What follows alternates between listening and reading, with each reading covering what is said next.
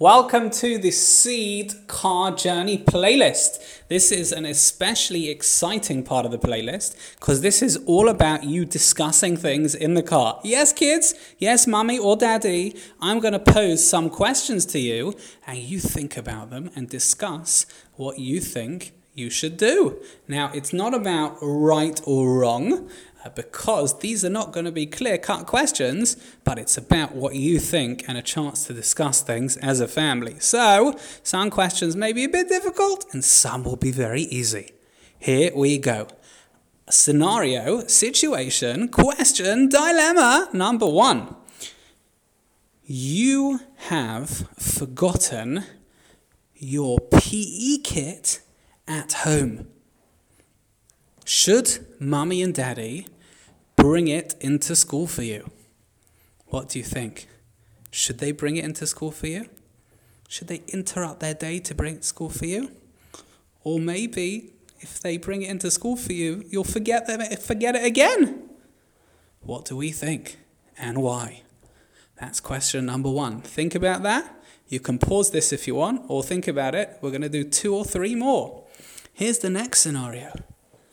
You see that your friend has forgotten to do their homework. And as you're about to hand your homework in, you think of an idea. Maybe you should write on your homework that it's actually your friend's homework. That way they won't get in trouble, but you'll get in trouble instead. Should you do that?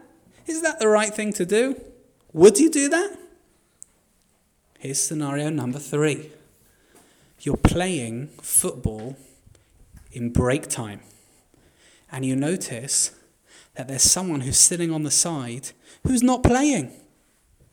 Should you invite them to be on your team? Now here's the catch. This kid is not good at football. If he's on your team are likely to lose.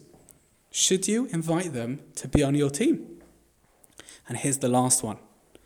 You're running around in lunch break and you realise that one of your friends forgot to bring their lunch. You've got 2 sandwiches. Should you share one of them with him or her? Should you give it to them?